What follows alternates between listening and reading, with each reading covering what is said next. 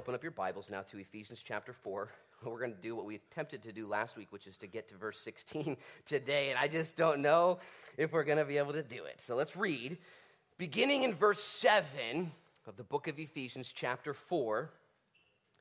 Paul, who's in jail, is now writing to the church at Ephesus, instructing them on what they're to do now that he's gone over what's been done. He has spent much time talking about all of the gifts and all of the work and all the power of Jesus. He has done everything. And now he says, now it's your turn to balance the scales, if you would, not in a way to pay back the Lord. You can't do that. But in a way to respond to the Lord. If I were to hug you, most of you would soften up and hug back, right? Some of you would stiffen up like a board and it would be weird for everyone. You know what I'm saying? But when someone hugs you, you know what to do. It's like, oh, I'm getting hugged here. I will respond and reciprocate this affection. So too, when you understand what the Lord has done, he's hugged you, he's blessed you, he's done everything. And the natural response when knowing that God is hugging you and loving you, is to get involved in his mission as you just be you the way that God has intended. It is so fascinating. I was talking with one of my longtime friends over the weekend about the book of Ephesians and studying it through. He asked where we were today, and I said, it's Ephesians. I'm having so much fun, probably the most fun of anybody. Not sorry. But I'm loving this book because of how it is reminding me of who God is. He's the great hugger, the great giver. He does it all. And when you just settle in and let him hug you, good stuff comes out. You ever squeeze your kids until they squeal? So fun. And God likes to squeeze you with his love, and what comes out of you as you embrace that, what comes out of you is the fruit of the Spirit, the character of God. And he just morphs you and changes you. If you try and do it on your own, you ever try and hug yourself? I'm pretty sure you'll go to jail. You know what I'm saying? You're going away. You got to let him hug you. And when he does that, when he loves you and embraces you, fruit comes out of your life. So if you're trying to be a good Christian here, you're trying to be a productive Christian, you're trying to do things, but you're not really letting the Lord hug you, you're doing it wrong. You're hugging yourself, trying to produce fruit. When you really soak in the love of God, you'll find yourself like Paul, shackled to a Roman jailer, tried falsely, accused wrongly, betrayed meanly. Nothing's going right for him. But the Lord is hugging him. The Lord is, and once you get away from that love where the love of God, that spout where the blessings come out, once you get away from there, things just get weird, they get religious, they get funky. But if you stay under the spout and let God love you, let God love you, let God love you, let God love you, you will be loving and gifted to other people. So let's see how this looks now. Please, in verse 7, hopefully you're up to speed. If not, get on board. Here we go. It says, but to each one of us, grace was given according to the measure of Christ's gift. Therefore, he says, when he, that's Christ, ascended on high, he led captivity captive, and he gave gifts to men. Paul is freaking out here because of the nature and capacity of God, that when God died and ascended, the first thing he did was start giving out gifts. We murdered him, and so he came back to life and went to heaven, and in response, he's like, can I give you some gifts now? It's like, I'm just going to bless you. We're like, what? This is too good to be true. And he gave gifts. Verse 8 goes on to say, after in verse 9, now this he ascended. What does it mean but that he also first descended into the lower parts of the earth? He who descended is also the one who ascended far above the heavens, that he might fill all things. I just need you to catch this. That's the gospel right there. Paul says he went to heaven, man. He ascended. He rose from the dead. And he ascended into heaven, and he gave gifts at the same time, but he didn't ascend before he descended. You guys know that he descended for a reason, right? To take your sins to hell and to leave them there, to pay for them, suffer the consequence, to endure the wrath. Brutal. What you deserve, what I should get, he took to hell, left it there, and came out and said, that was crazy. Want some gifts? You got to know that's the character of our God. He loves you. He's taken care of everything that would hinder you from knowing him, from living for him, for being part of his mission. He's taken care of it. And then, not only has he removed the things out of the way, he's equipped you with the things that need you to get on your way. It's insanity. You know what would be awesome is if God forgave you of all of your sins and said, okay, I tallied it out. You're at 0. Are you happy? And you're like, yeah, man, that was pretty intense. Now what do I do? Now you don't blow it ever again or I'll kill you.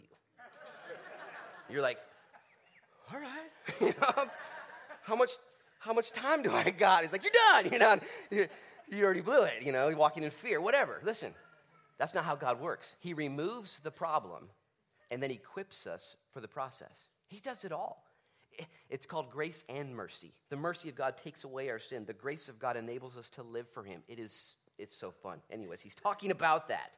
Then in verse 11, this is where we'll take our study time for today. He talks about the gifts that were given to men and women, to who you are, both in natural talent when you were born, when you took your first breath, and God already knew who you were, all of you, and the doctor dropped you on your head, picked you back up, who you are, how you were born, you. He talks about who you were, and then he talks about your rebirth, when you got saved. You were born naturally talented, okay? Maybe not as talented as the most talented person in the world, but you were born talented. You were born gifted. You have gifts. They're your gifts. They're not mine. They're yours. You have them. They're yours. You were born with them. Whoa!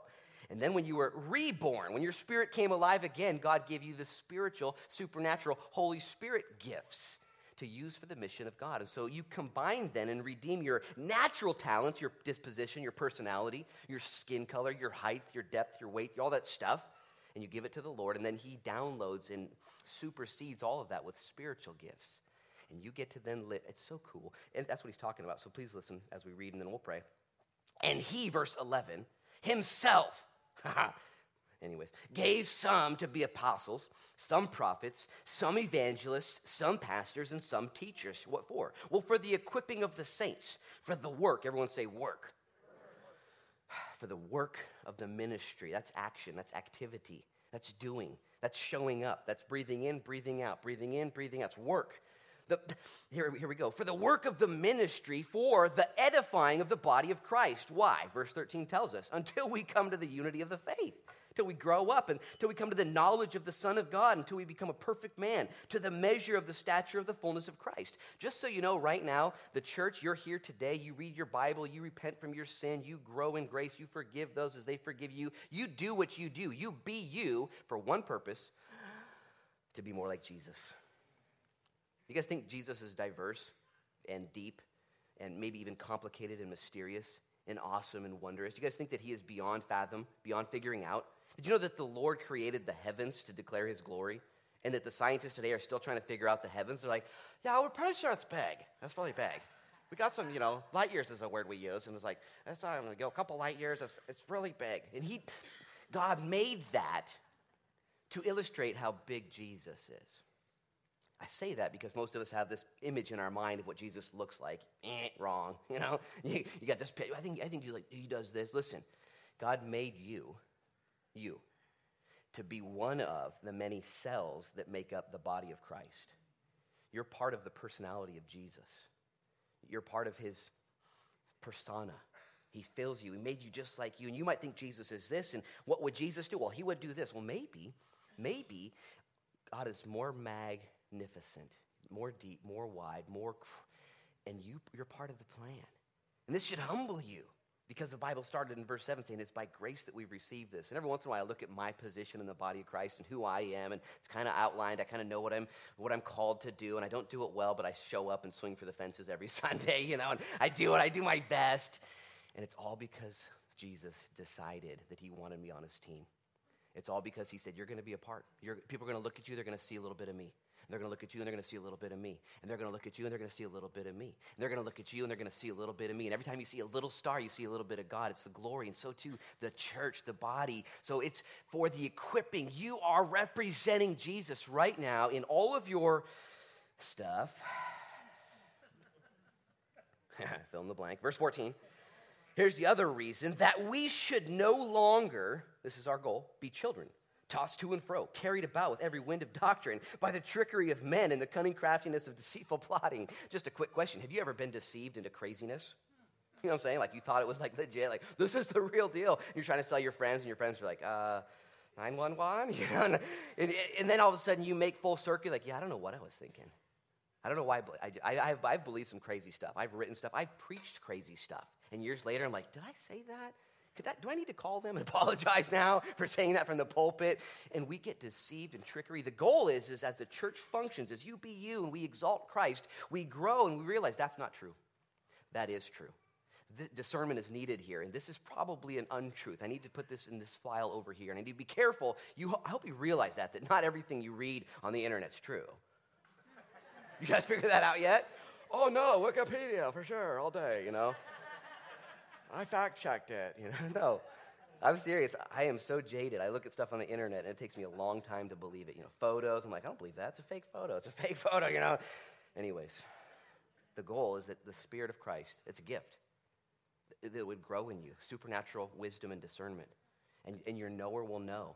And you might not even know how to explain it or discern it, but something just doesn't feel right here. I'm not judging, I'm not condemning, but I'm just not going to touch that. I'm not going to be a part of that. Something in my spirit. And then months or two later, you find out this thing blows up or goes sideways or tanks, whatever it is.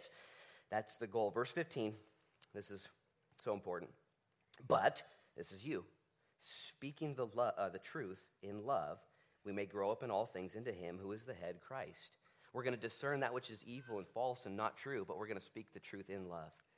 We're going to be able to say, you know what, that's not true, but I love you. Did you know you can disagree with people and still love them?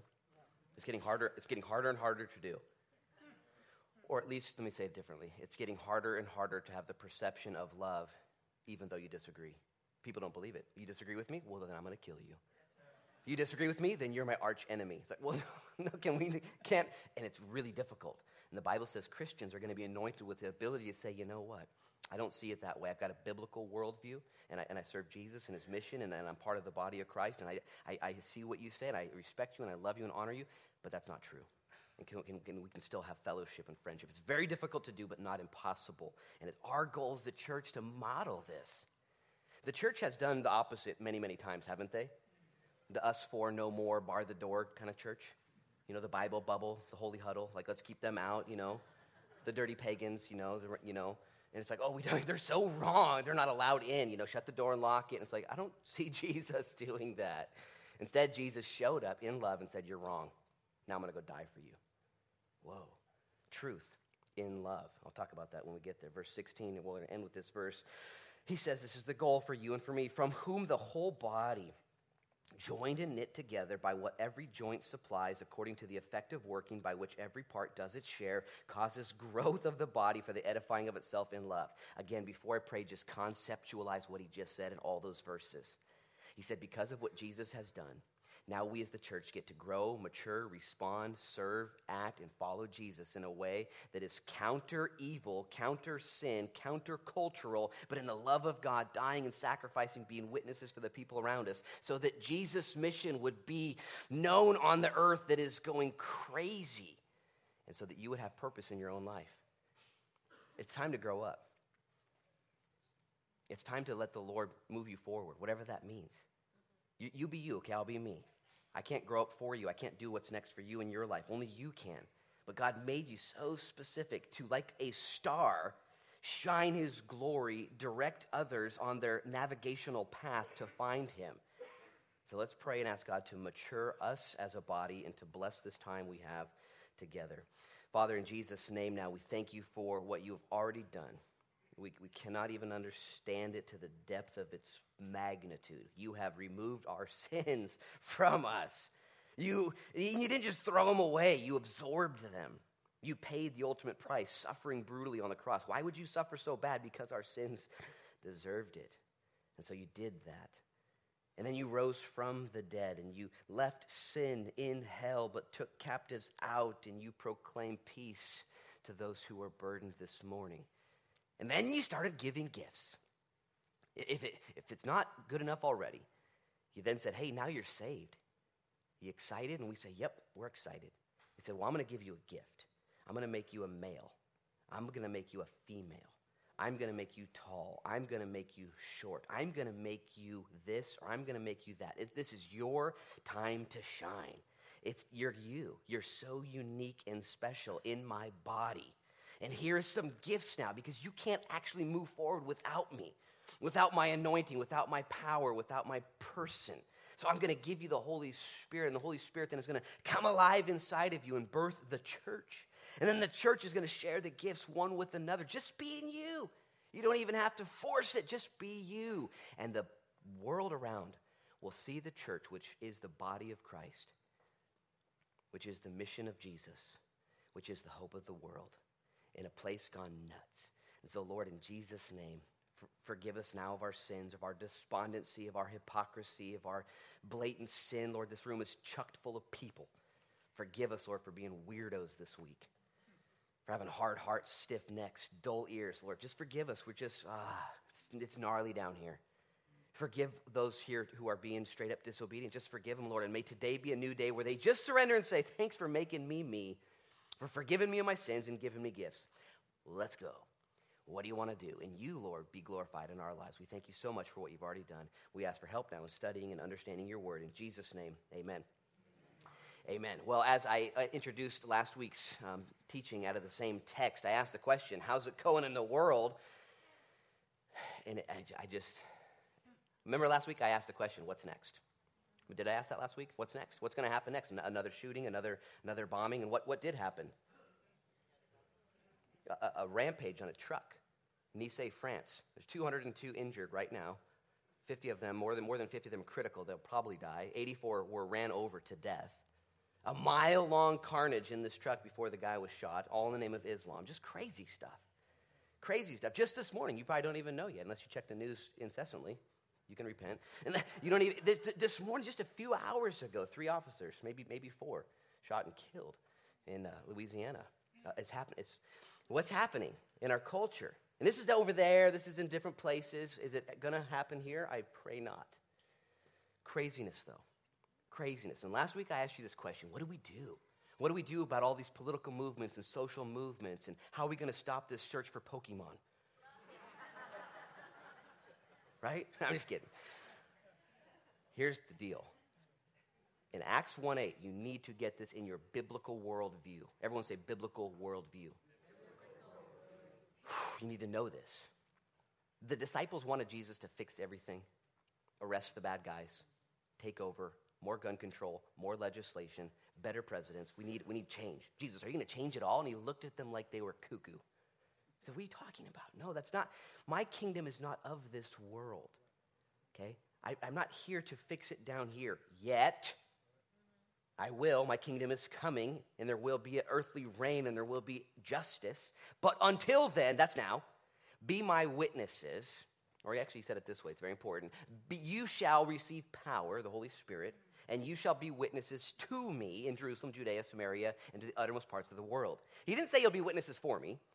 He didn't say you'll be witnesses about me. You'll be witnesses to me. Your life will just reflect who I am in the way that you live. Did you know that the word witness in the Greek is martyr, which means lay your life down? And when you live your life or surrender it, physically, most of us won't, but when you lay your life down and surrender it spiritually or emotionally for your spouse or for your church or for your kids or for your community, and you just, you take one for the team, when you be a martyr, you get to be on display of what it looks like to know Jesus in a world gone cuckoo for Cocoa Puffs. We have shirts that say Jesus is real. You know what? Historically, he is real. Okay? It's not that hard to prove that Jesus is real. He was a real, authentic, historical figure. Nobody denies that. But when we have these shirts that say Jesus is real, I should rip it off. I've got one on. When we have these shirts that say that, we're not implying that he's a historical figure. We're implying that what he said is true and what he does is powerful, and he changes lives. And he allows us to be on display in a world gone mad when things don't go your way. You don't need to raise your hand, but have things not gone your way? It's like, yeah, I'm just hanging on. I had no clue. Listen, when you stick and stay and make it pay, when you stick with the Lord, is that all right? I didn't choose this. I don't understand this. I for sure don't like this. But I'm going to let you, Lord, be God, because that's your job. And I'm going to be me, because that's what you asked. And I'm going to display, sometimes dispense, that's audible, but I'm just going to display what it looks like to show that Jesus is real. It's easy to do when things are going great, isn't it? And Jesus is so real. I got a sweet job, got a sweet family. My health is good. My lawn is finally green. Thank you, Lord. It's like, oh, cool, yeah, Jesus is real. But what about when things get weird? What about when there is tragedy And what's next this next week? I hope nothing. I pray there's not another stupid, violent reaction to injustice. I just pray that, Lord, it doesn't happen. But if it does, how are you going to respond? And that's on a global scale. It's kind of easy to separate. So what if something bad happens to you personally? What if things just, what? I just bought this and it's broken, or I just got involved in this and it's difficult? I got a text it might have been 2 days ago from Bonnie Stone. And she's sitting over here on my left. And Bonnie texted me and she said, hey, I want you to know that I'm deciding to move from the area. She lives in Seal Rock, and I'm going to be closer to my daughter, Dana, and she lives in St. Louis. I just feel it's time for me to go over there. And during this time, I've grown closer to Jesus than ever before. I'm hearing him and trusting him and walking with him. If you don't know Bonnie's story, her husband went to be with Jesus tragically, young, just a few months ago. She's right over here. And I have seen Bonnie grow and glow in the midst of what I would say, hey, not cool. I don't understand this. I didn't ask for this. It wasn't her plan. It wasn't anybody's plan. And when she texted me and said, Pastor, I want you to know, I'm growing in the Lord. I'm closer to him. He's leading me through this. I'm thinking, what? How? That's it? That's it? You're being a witness. You're showing God in the midst of unfortunate circumstances. You're actually looking to him as a star would keep shining in the midst of the darkness. And that is the goal in our lives when things, again, you're probably under the impression that our goal is to stabilize everything and right everything. We just need to make it better. Put some weed and feed on that grass, man. You know, and that's the disciples. Jesus, you're going to make it better now, right? He said, no. I'm sending you to the wolves. Biblical worldview, all the disciples, once they got the Holy Spirit, he says, now go be witnesses to me. I'll see some of you soon. Because you standing up for me is going to put you down. This world's nuts. And I'm just going to say one other thing. This is my own personal philosophy. Maybe it's more biblical than I realize. But when the world goes crazy, when people die young, when people are violent, when mental illness creeps in, when things just erupt, when things are just what? To me, it's the Lord keeping his end of the bargain. Saying, look, I don't change. I told my kids, Adam and Eve, in the day you eat of this fruit, pain and turmoil, difficulty and sadness, don't do it. Don't do it. As a matter of fact, let me provide for you every other alternative. Let me love you. Let me hug you so hard that you squeal. And they got tricked.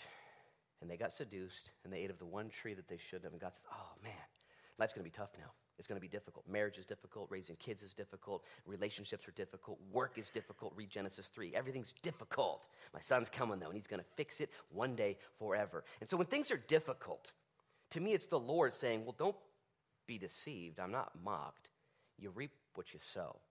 Not even necessarily currently, but originally. The original sin, man, the tidal wave of life is just the tsunami is still going, still surging, still just taking lives out. Jesus is right there in the midst saying, okay, you're right in the middle of the tsunami right now, church. It's nuts. We're like, you going to stop the tsunami? He's like, no. Okay, council time, can I suggest something? And he's like, no. This is going to be nuts. You would have never thought of this. I'm going to let it burn down. I'm going to let it run its course because I said it would. But I'm going to rescue and redeem in the whole process. I'm going to give those all who would willingly respond to my call to say, yes, Lord, I'm going to save them and use them and let them shine through the madness. So when you're going through madness or heartache or upheaval or disappointment, let's get a knee-jerk reaction coming out of our lives that we say, ooh, he wanted me to be a witness to him in a crazy world. How can I now shine and reflect what he does? It reminds me of that one commercial of the spray-on Teflon protector, you know what I'm saying? You spray it on your shoes and on your couch, and you can spray it on your dog, and then you take like the mustard and spray it all over your shoe, and the mustard like rolls off the shoe. Who's seen this? Who's seen this, okay? I didn't buy this stuff because I never spray mustard directly on my shoes. I'm like, I'm not going to need that. But they show the guy with like the muddy bucket on his shirt, and it like hits him and all of it's off, and it just... That never happens to me either, except at youth camp. But it reminded me of Christianity. God says, hey, you're going to get mud thrown on you. You're going to get messed up. It's going to be crazy. And in the midst of it, I'm going to protect you. It's not going to actually impact your eternity. And it's not actually going to, through my Holy Spirit, impact your temporal reality. It can. Don't lie to me. How many of you guys have been rocked by life and made some bad decisions shortly thereafter? Mad, ticked off at God, disappointed. I get it. hurt, disappointed with your own self. Oh, and God says, hey, that's why I died for you, because I knew you were going to spin out and weird out, okay?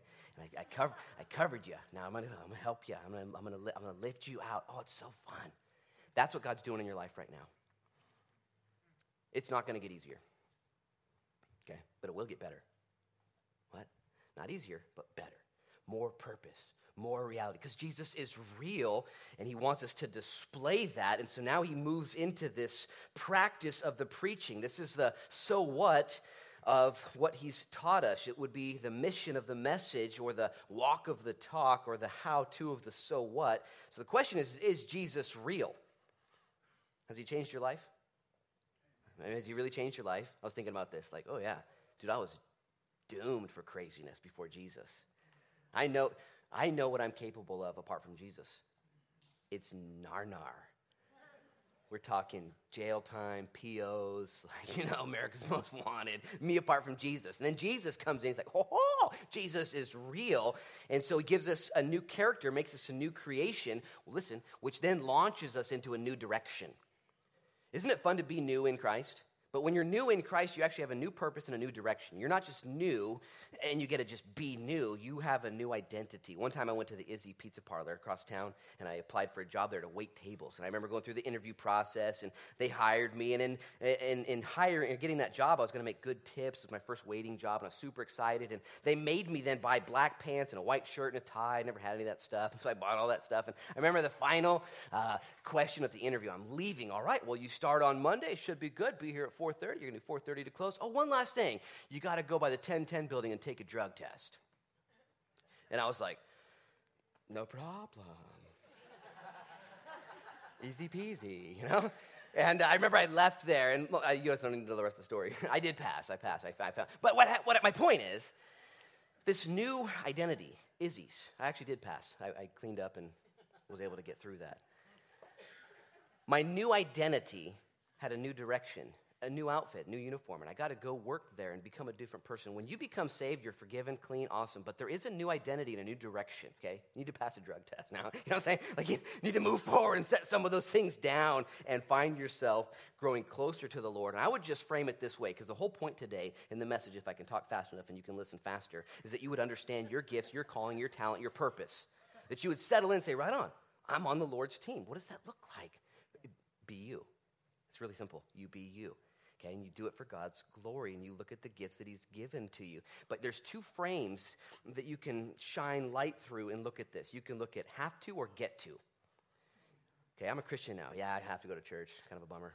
I'm a Christian. I have to give, to the church and make sure they pay their bills. And I'm a Christian. I have to go to Hope in the Park. Luke said, I don't want to feel bad. He said, I have to go. I have to go Hope in the Park, and I have to eat a hot dog, even though I don't like hot dogs. And I have to do this. And maybe you're a husband or a wife, and I got a wife now, and I have to love her, and I have to provide for her. And I suppose I have to buy her flowers, and have to care for her and talk to her occasionally, I suppose. And, there's have-tos and get-tos in all relationships. Maybe you're a parent, like I got these kids, I have to feed them, or I get in trouble, or they get weird, I have to do, or you look at all those blessings and say, oh, I get to have a wife. I get to take care of her. I get to love her and walk with life with her. I get to take care of my kids, and I get to have a community to be a part of. I get to go to church. I get to invest in the kingdom of heaven?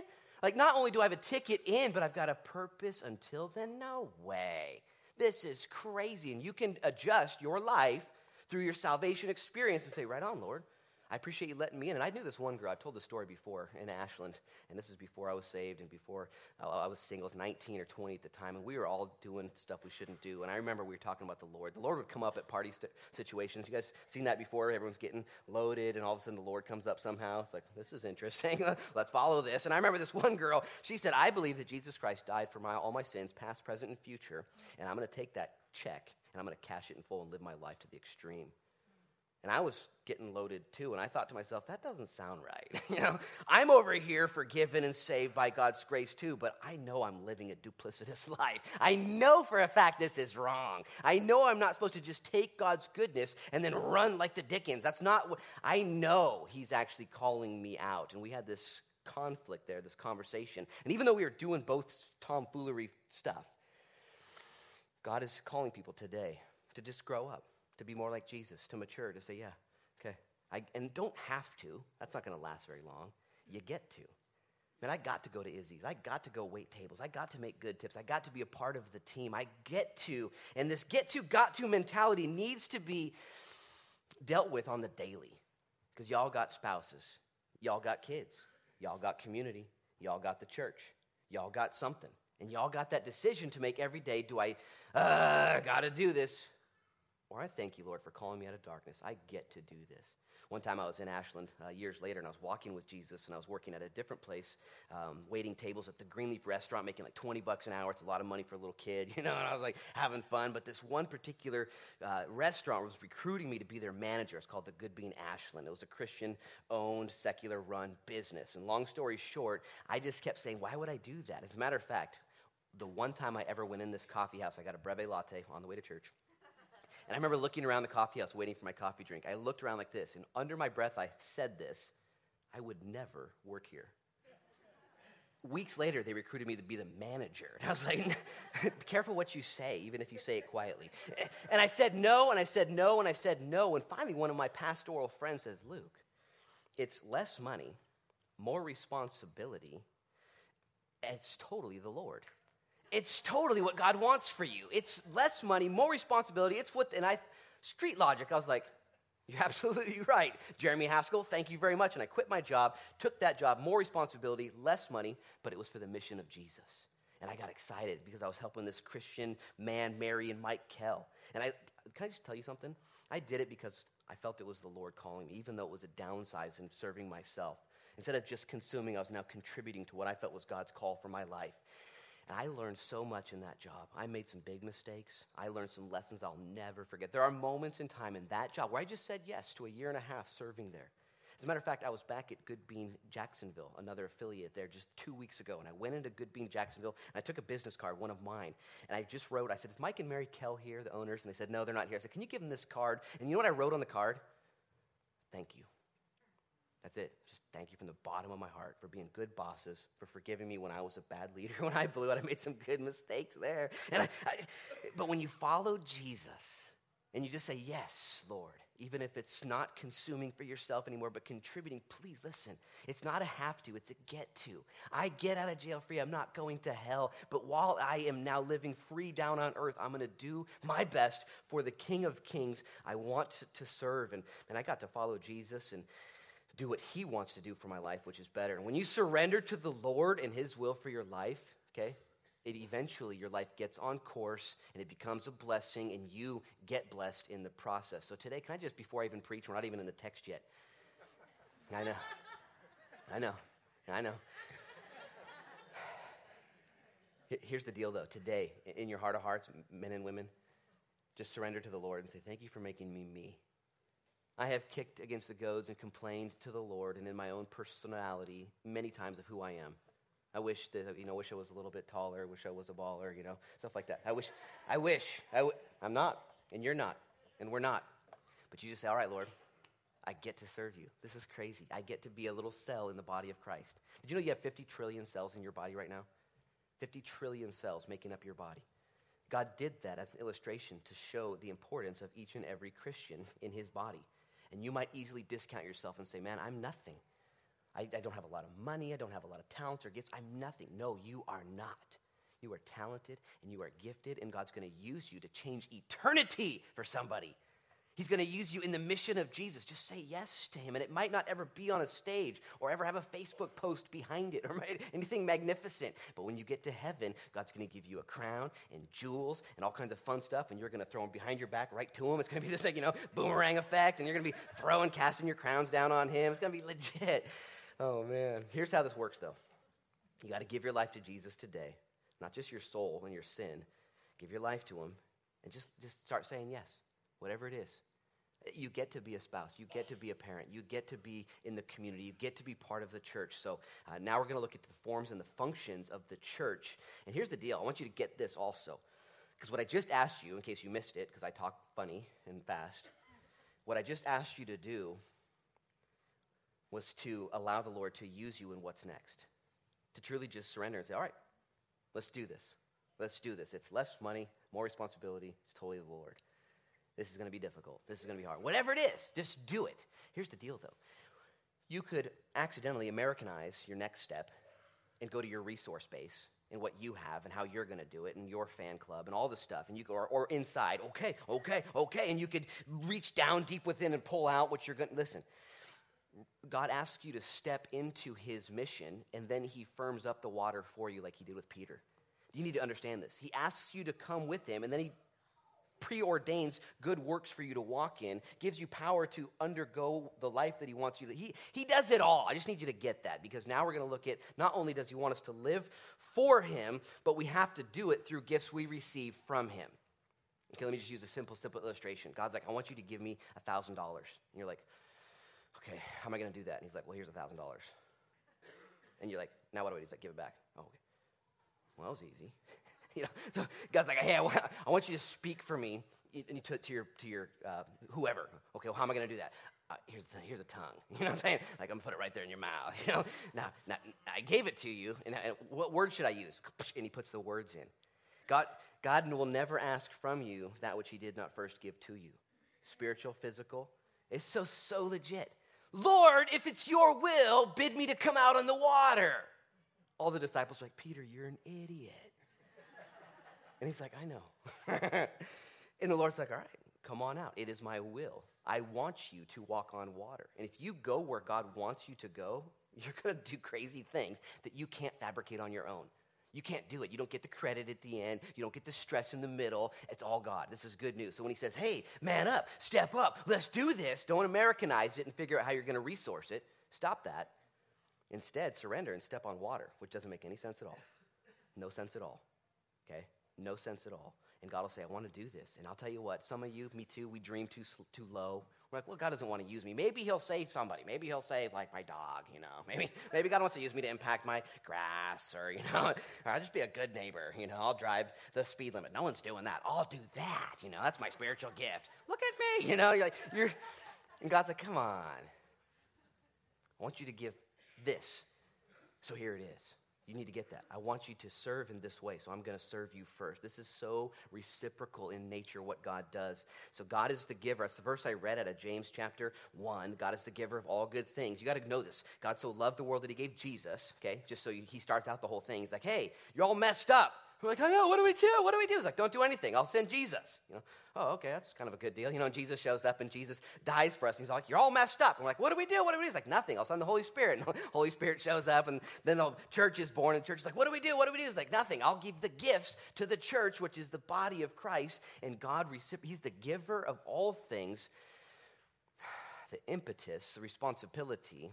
Next step, though, response. You've been hugged. Is now God's given you gifts. God gave Jesus. Jesus gave the Holy Spirit. The Holy Spirit gave the church, birthed you and me, and in the church are gifts. And now you and I are all standing around with gifts. Those are some nice gifts. Well, look what you got. What you get? You want to trade? You want to trade? Ready? Do it fast, we trade because we're skeptical. And God's given you crazy gifts, unique gifts. And I look at your gifts, I'm like, I want that because I don't have it. But you need mine. Oh, this is going to be sweet. And we trade and we share. And it's produce and fruit grows. And oh, this is awesome. And there's certain things I cannot do. And there's certain things that trust me, you cannot do either. You know what I'm saying? And we help each other out. And let me help you with that. I've got the gift of that. I've got the resource there. And it's not mine. It's by grace. Look at verse 7 again. This is how he launches into this.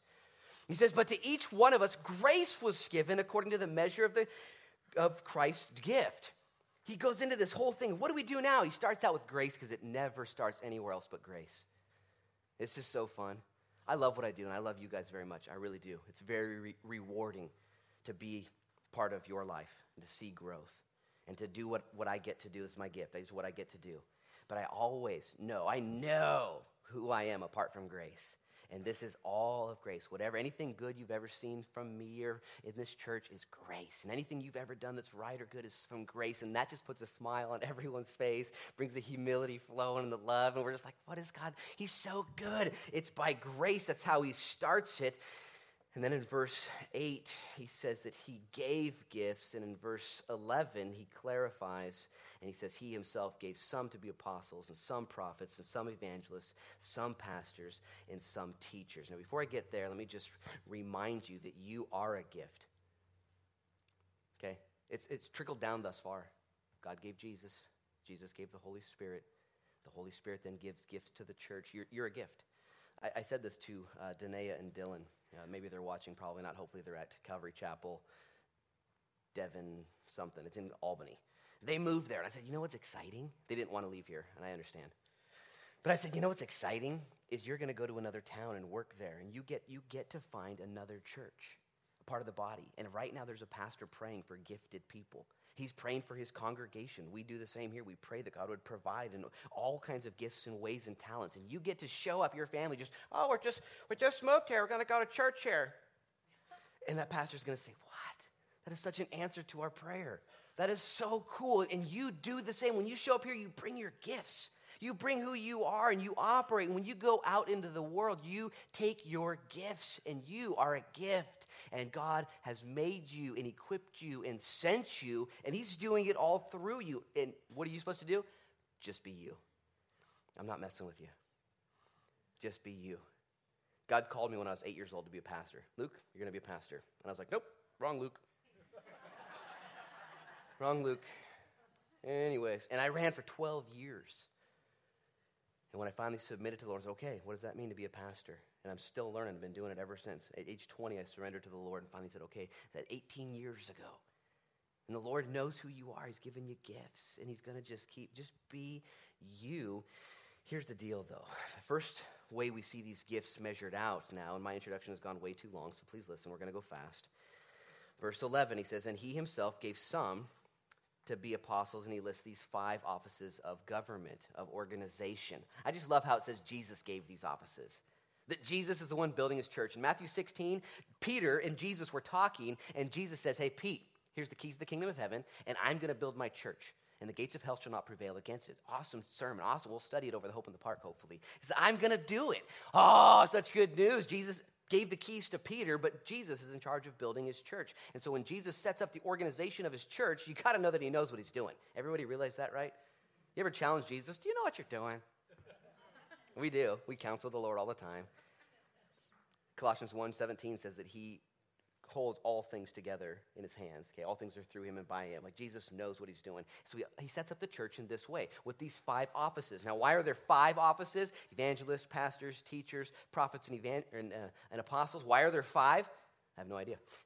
but like there's 5 fingers on your hand. What do your 5 fingers do? Okay, they pick up food and they edify the body. You know what I'm saying? That's what they do. They do other stuff as well. But these 5 offices are in order to edify the body. And I'm just going to go over them quickly of how they look in our own life. Apostles are the ones who govern the church. They look beyond the local body. They have a broader concern and care for the local church and the global church. Okay, apostles, people have the gift of apostleship.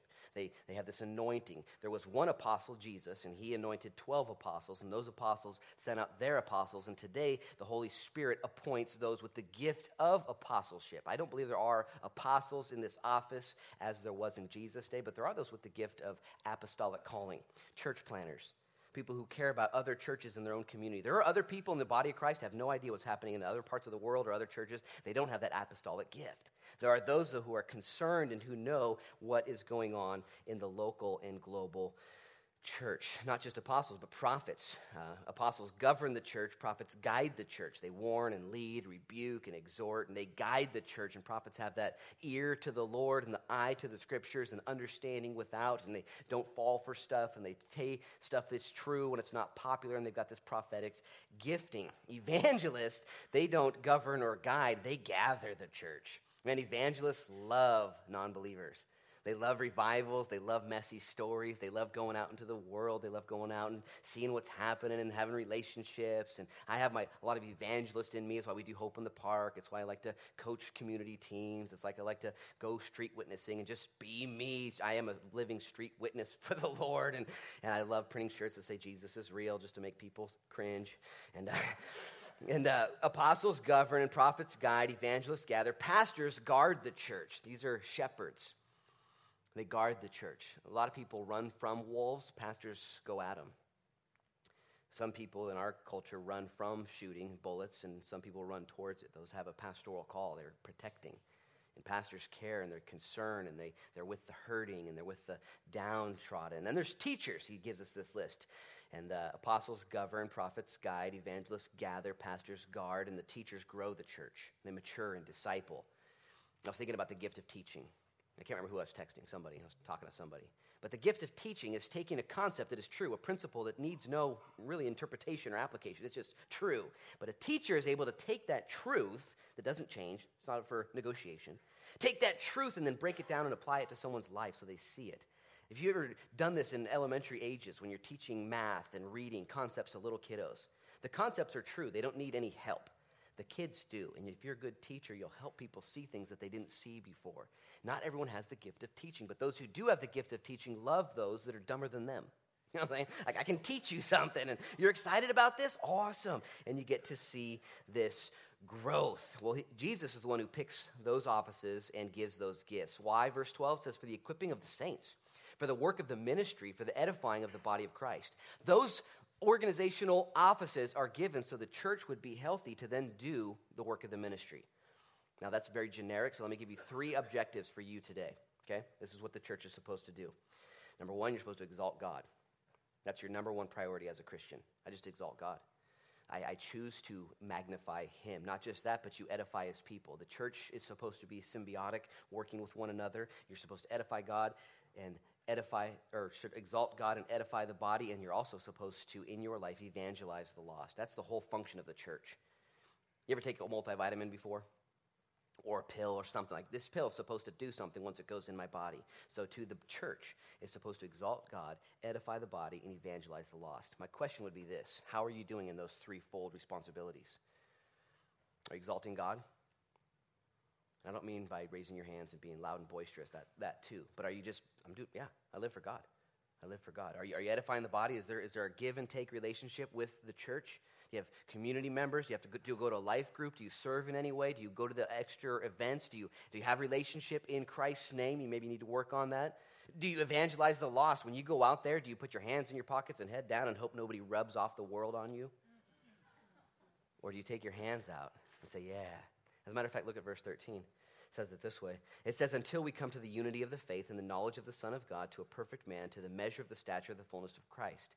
The offices are given so the church would grow, so that we would be like Jesus. That's the whole goal.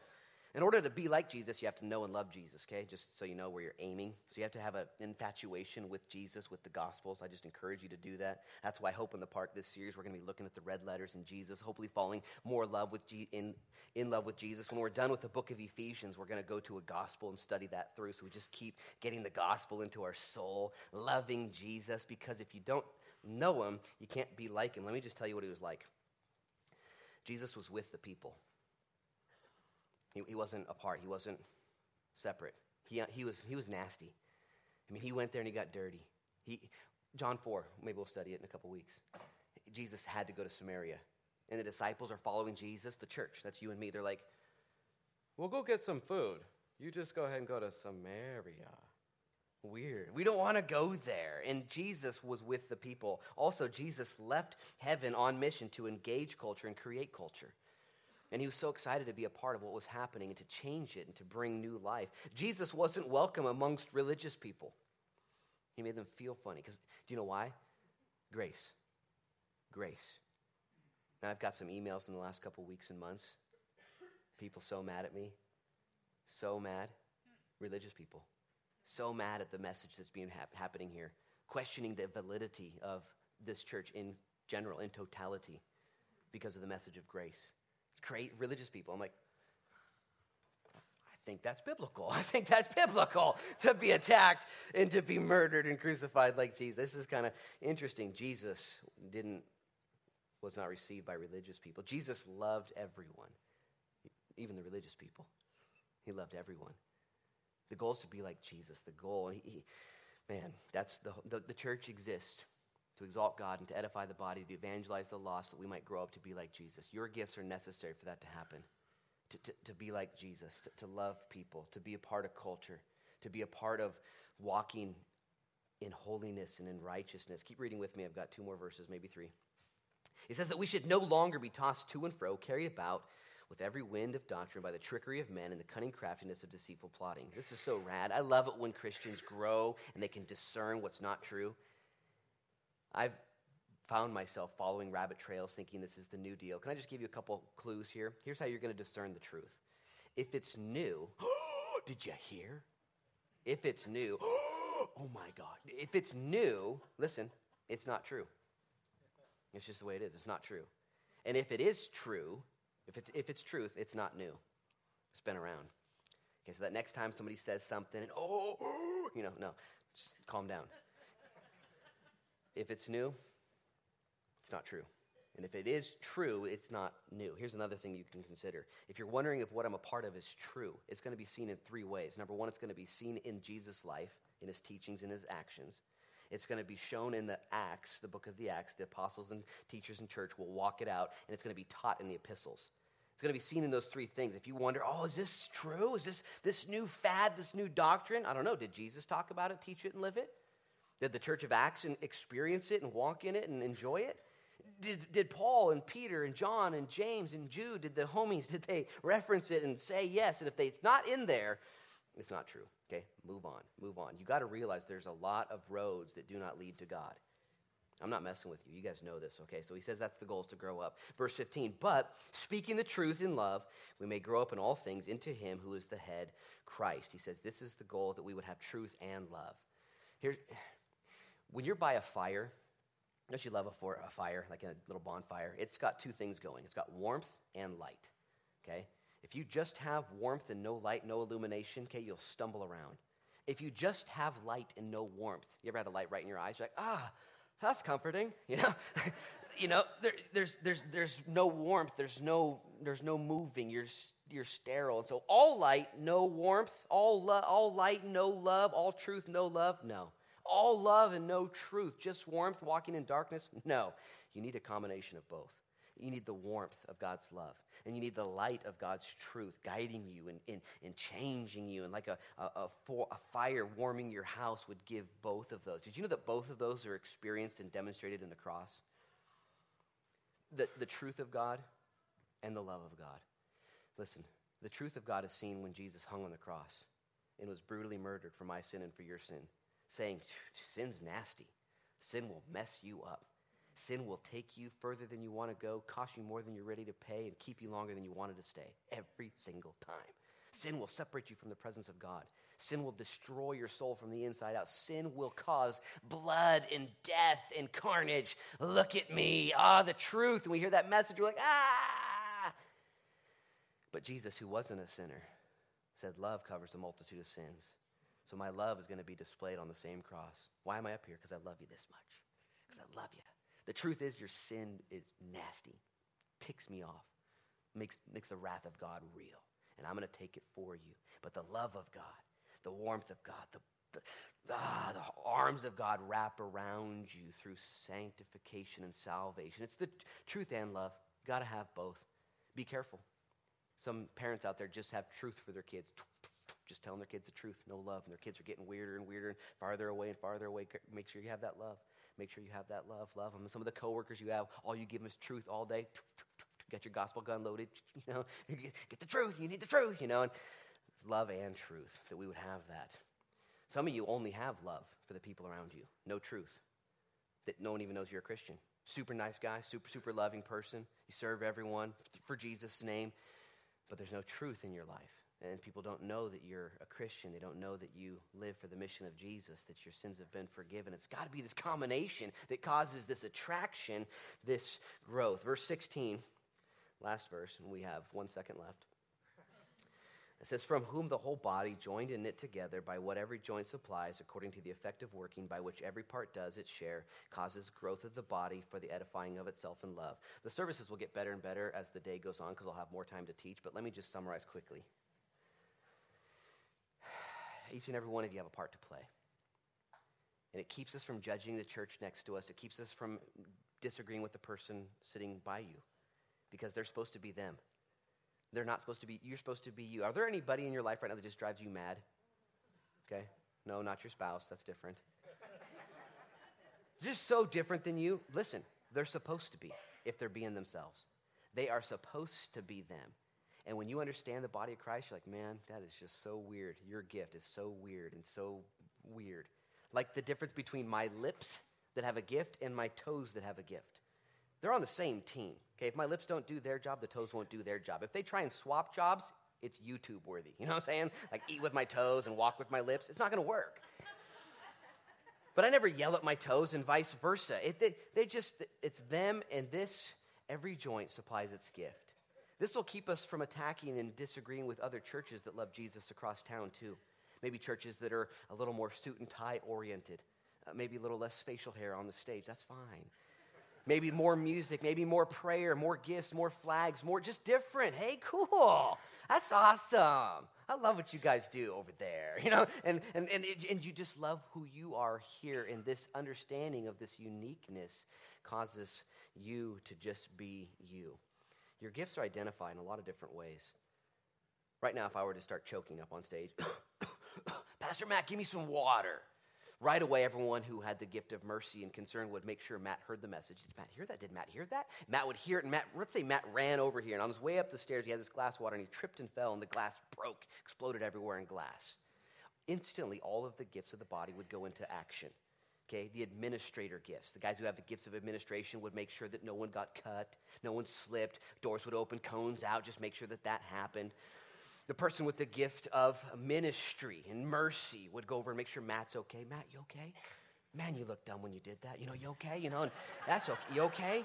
I know how it feels, man. Let me tell you a story when I was a kid, you know, and just ministering to him. And the gift of helps, you know, the gift of service. Somebody would come over and look at the stairs. These stairs crooked? These stairs crooked? And they would get their drill out, start fixing it, you know. That's all they're concerned about, you know. And the gift of giving. People have the gift of giving. It's Romans 12:8. They just want to give. Somebody would jet off to the store and get bottles of water. They won't break. I'm going to buy 1,000 bottles of water for everyone, you know. And all these gifts would happen. The person with the gift of prophecy would say, I saw that coming. Saw that coming.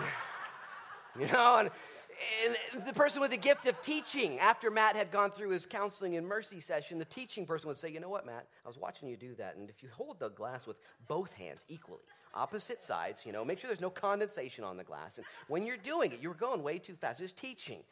All the gifts would go into play. I'm not even messing with you guys.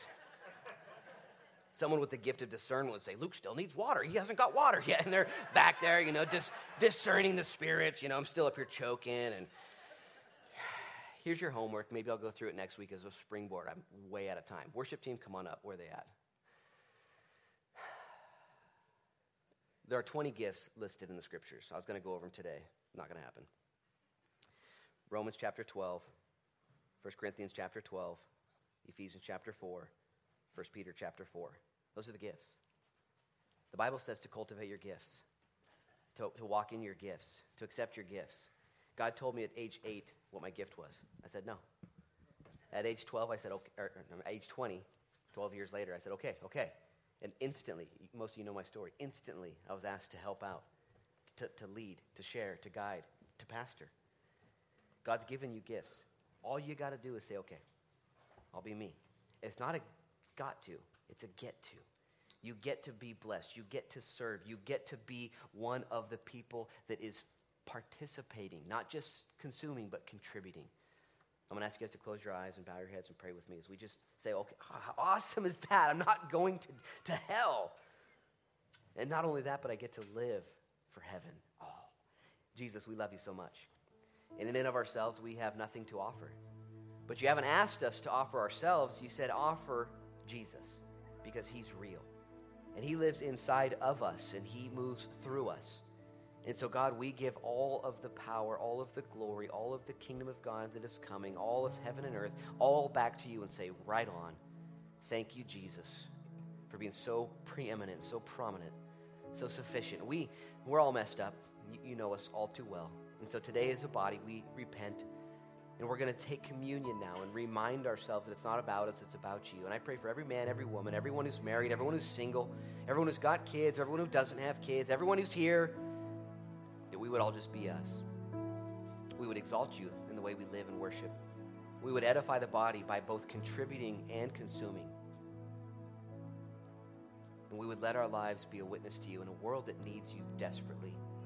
They're hurting lives right now. May the church respond. May the church respond by being reflections of Jesus. Pray for those in the world today who are hurting, Lord, those families in Baton Rouge and in France and everywhere else. Pray for Christians, Lord, to rise up, be the church. Gifts of mercy, gifts of healing. Lord, I pray a special blessing on this body, that you would show us our gifts. Help us just know what we're good at. Help us to identify what we're bad at and stop trying it. Help us to just be us. We thank you for what you've already done. In Jesus' name, amen.